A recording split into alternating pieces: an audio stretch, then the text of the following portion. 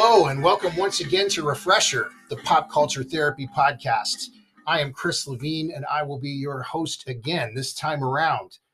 You know, a few episodes ago, we talked about people not shying away from their creativity or art in its various forms. And since then, I've actually got some input. I've received some art in various mediums from our listeners, and they've all been really good. Case in point, a friend of the show named Lauren sent me music by the band that he's a part of named Airwave. I listened to it objectively, and I can honestly tell you I really dig this. Honestly, if you like dream pop or shoegaze or really well put together new wave kind of music, which I do, I think you're going to really like this band. Think like Best Coast, Cocteau Twins, Ivy, maybe even some of the musical aspects of Love and Rockets. Airwave is a great and very much an original blend of all kinds of genres like this. I used to hate when I was in a band and people would compare our band to other bands. So Airwave, if you don't like the bands I just mentioned, I'm sorry. That's just what popped into my head. They are a 4-piece band from Tampa, Florida, and you can actually catch their work on Spotify as well as all other major streaming platforms. In the meantime, though, here's an exclusive taste for you. They were nice enough to send me a song. The song is called Projections. It is my pleasure to pass it along to you at this time. This is pure atmosphere. Enjoy and check it out.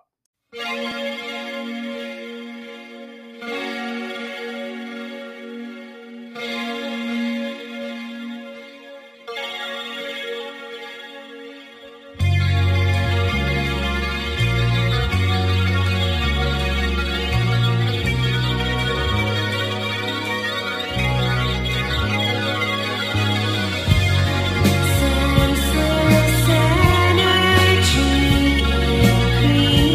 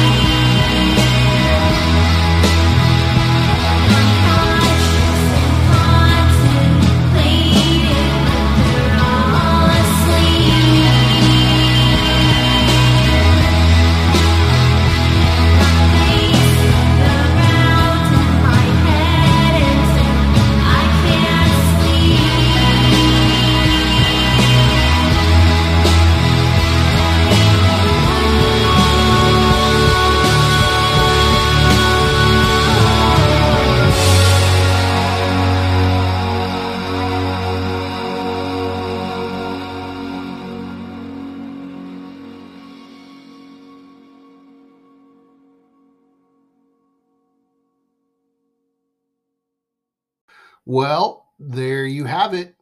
Again, if you'd like to add this one to a playlist or any of their other tracks, which you should check out, they're all there on Spotify as well as other major streamers as well. By the way, it's Airwave, Aerwave. So right after it auto corrects you to Aerosmith, you can retype it Aerwave. Enjoy. And thanks again to the band for letting us share their work here. It's really good.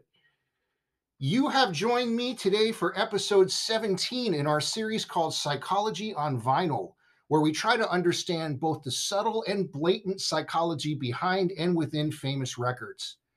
It is my absolute pleasure to share the album that we are going to be talking about this time with you. It is so good.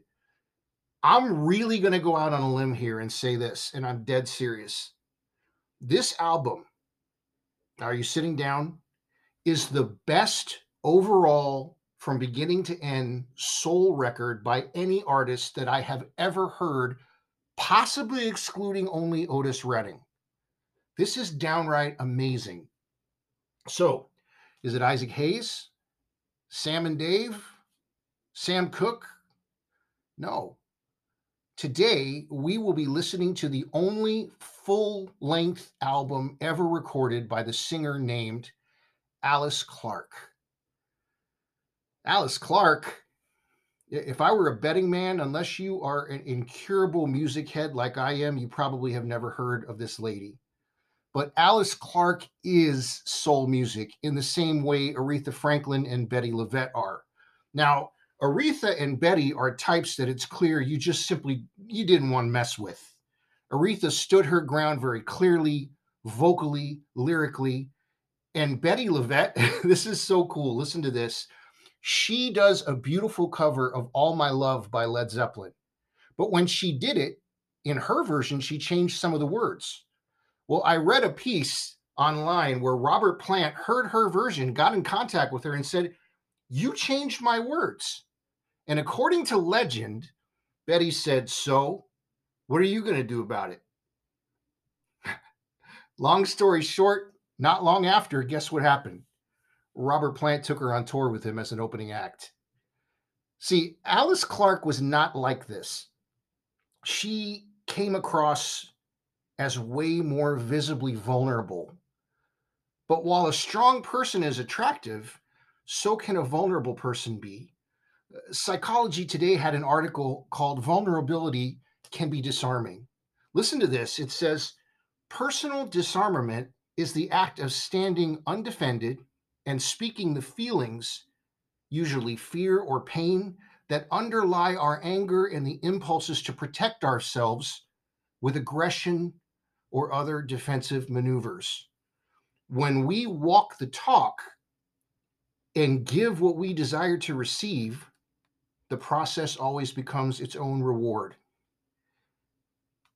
The Alice Clark Records vulnerability, too, is its own reward.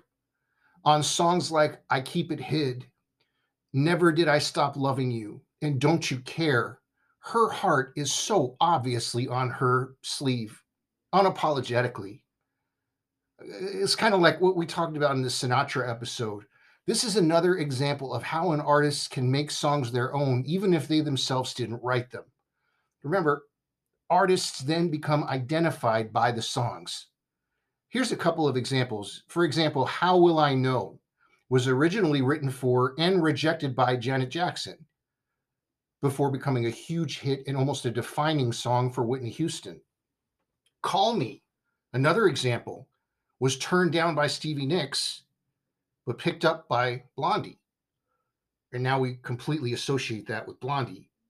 My point is that when you hear How Will I Know or Call Me, you immediately think Whitney Houston and Debbie Harry's band Blondie. You just do.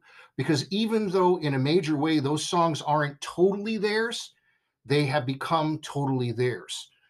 Alice Clark has a whole album of songs that have done just that. They're hers. They should all be common knowledge. They should all be used in romantic comedies and played at weddings. But it wasn't meant to be. It just didn't happen. in a weird way, I'm kind of glad because they're still special and they're not exploited. But I would have liked for her to have gotten some more recognition. She had the voice. She had a record producer that completely believed in her, and not to mention one of the best soul bands ever. Do you need proof? Okay, this is for my drummers out there. Are you sitting down? The drummer on this record, are you ready? Was none other than Bernard Purdie. Are you kidding me? This drummer invented the innovative use of triplets against a halftime backbeat, and the world today knows this as the Purdie Shuffle. This guy was the drummer on this record. What does that tell you? The musicianship on this work from start to finish is, I guess, saying top notch doesn't touch it. So, why does the world at large not know who Alice Clark is? Well, I put in the research, and this is what I've come up with. I have absolutely no idea. This is a quintessential soul record. And again, at least in my opinion, one of, if not the best of its genre of all time. Now, interestingly, when she was in the music business, she shared the same manager as the group The Crystals. And I actually interviewed a while ago a member of that group named Dolores Kinnebrew. She, as a similar artist, packed her suitcase and got on the road on her first tour bus at age 16 in 1961. And as of 2015, when I last checked, she was still out there touring. But Alice Clark only stayed in the music business roughly from 1968 to 1972. When she died in 2004, after quietly being a person who could easily have been someone standing right next to you in line at a grocery store, she had no idea how fanatical people who dig for special old records would find her. The acid jazz movement in the 1990s were some of the first people that took hold of this and started the trend, and it very, very, very silently skyrocketed from there. Now, for those in the know, this is a completely hidden gem. Personally, I give her mad respect for not cheapening herself or watering down her music to follow trends just to make it bigger. The Exploring Your Mind website said this. It said, respect for oneself is indispensable. If we don't value ourselves and don't recognize ourselves as a capable and important person, we have nothing. Love always starts with one's own person. If I value myself and am able to see all of my virtues and my right to be happy, I will be capable of almost anything. It also states this. Never look at your life from a perspective of loss, but always with one of possibility, one of ability.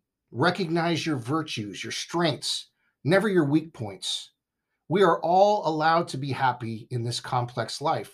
All that is required is assurance in oneself and courage. Never think that others are more deserving than you, or this moment will be the one when you start to build up the walls around your life. Don't make this mistake. Alice Clark, while by no means was a superstar, in this sense was a megastar. She left the game because she didn't want to play anymore. And you know what I say? Two things. Number one, good for her. And number two, immediately stop what you're doing and listen to her album. That said, we have once again arrived at the time on Refresher when we present you with a Spotify playlist. And for this Psychology on Vinyl series, the subject matter is the playlist itself. So we have for you this time around a Refresher Podcast Alice Clark playlist. You can find it really easily on Spotify. Just type in Refresher Podcast - Alice Clark. The songs on the record: side 1, I Keep It Hid. Number 2, Looking at Life. Number 3, Don't Wonder Why. Followed by Maybe This Time and Never Did I Stop Loving You. Side 2, Charms of the Arms of Love. Don't You Care? It Takes Too Long to Learn to Live Alone. A drumming phenomenon on wax. Hard Promises. Check that one out if you're a drummer or you love the drums. Hard Promises. And it closes with Hey Girl. That is our new playlist. Again, you can find this playlist really easily on Spotify. Just type in Refresher Podcast Alice Clark. Can I say something to you, our listeners, for just one quick second? I know that a lot of my picks for Psychology on Vinyl are not going to send our ratings through the roof, like this one. Only the curious and or friend of the show, or the serious soul music head, or the stumbler honor will see the name Alice Clark and excitedly not be able to wait to listen to this podcast. Same with when we did J.B. Lenore or Linton Kwesi Johnson, even to some extent Joni Mitchell. But you as an audience are here. You're there, and it's mind-blowing. Case in point, the numbers were almost the same for the Frank Sinatra record as they were for the Dark Side of the Moon. You know what that tells me? That you are an amazing, thoughtful, open, and interesting bunch of people. I could load these albums via popularity to increase revenue, but I'm letting the ones I'm feeling the most feels on at the time, kind of letting them choose themselves. So yes, Sgt. Pepper is on deck for a future episode. Why shouldn't it be?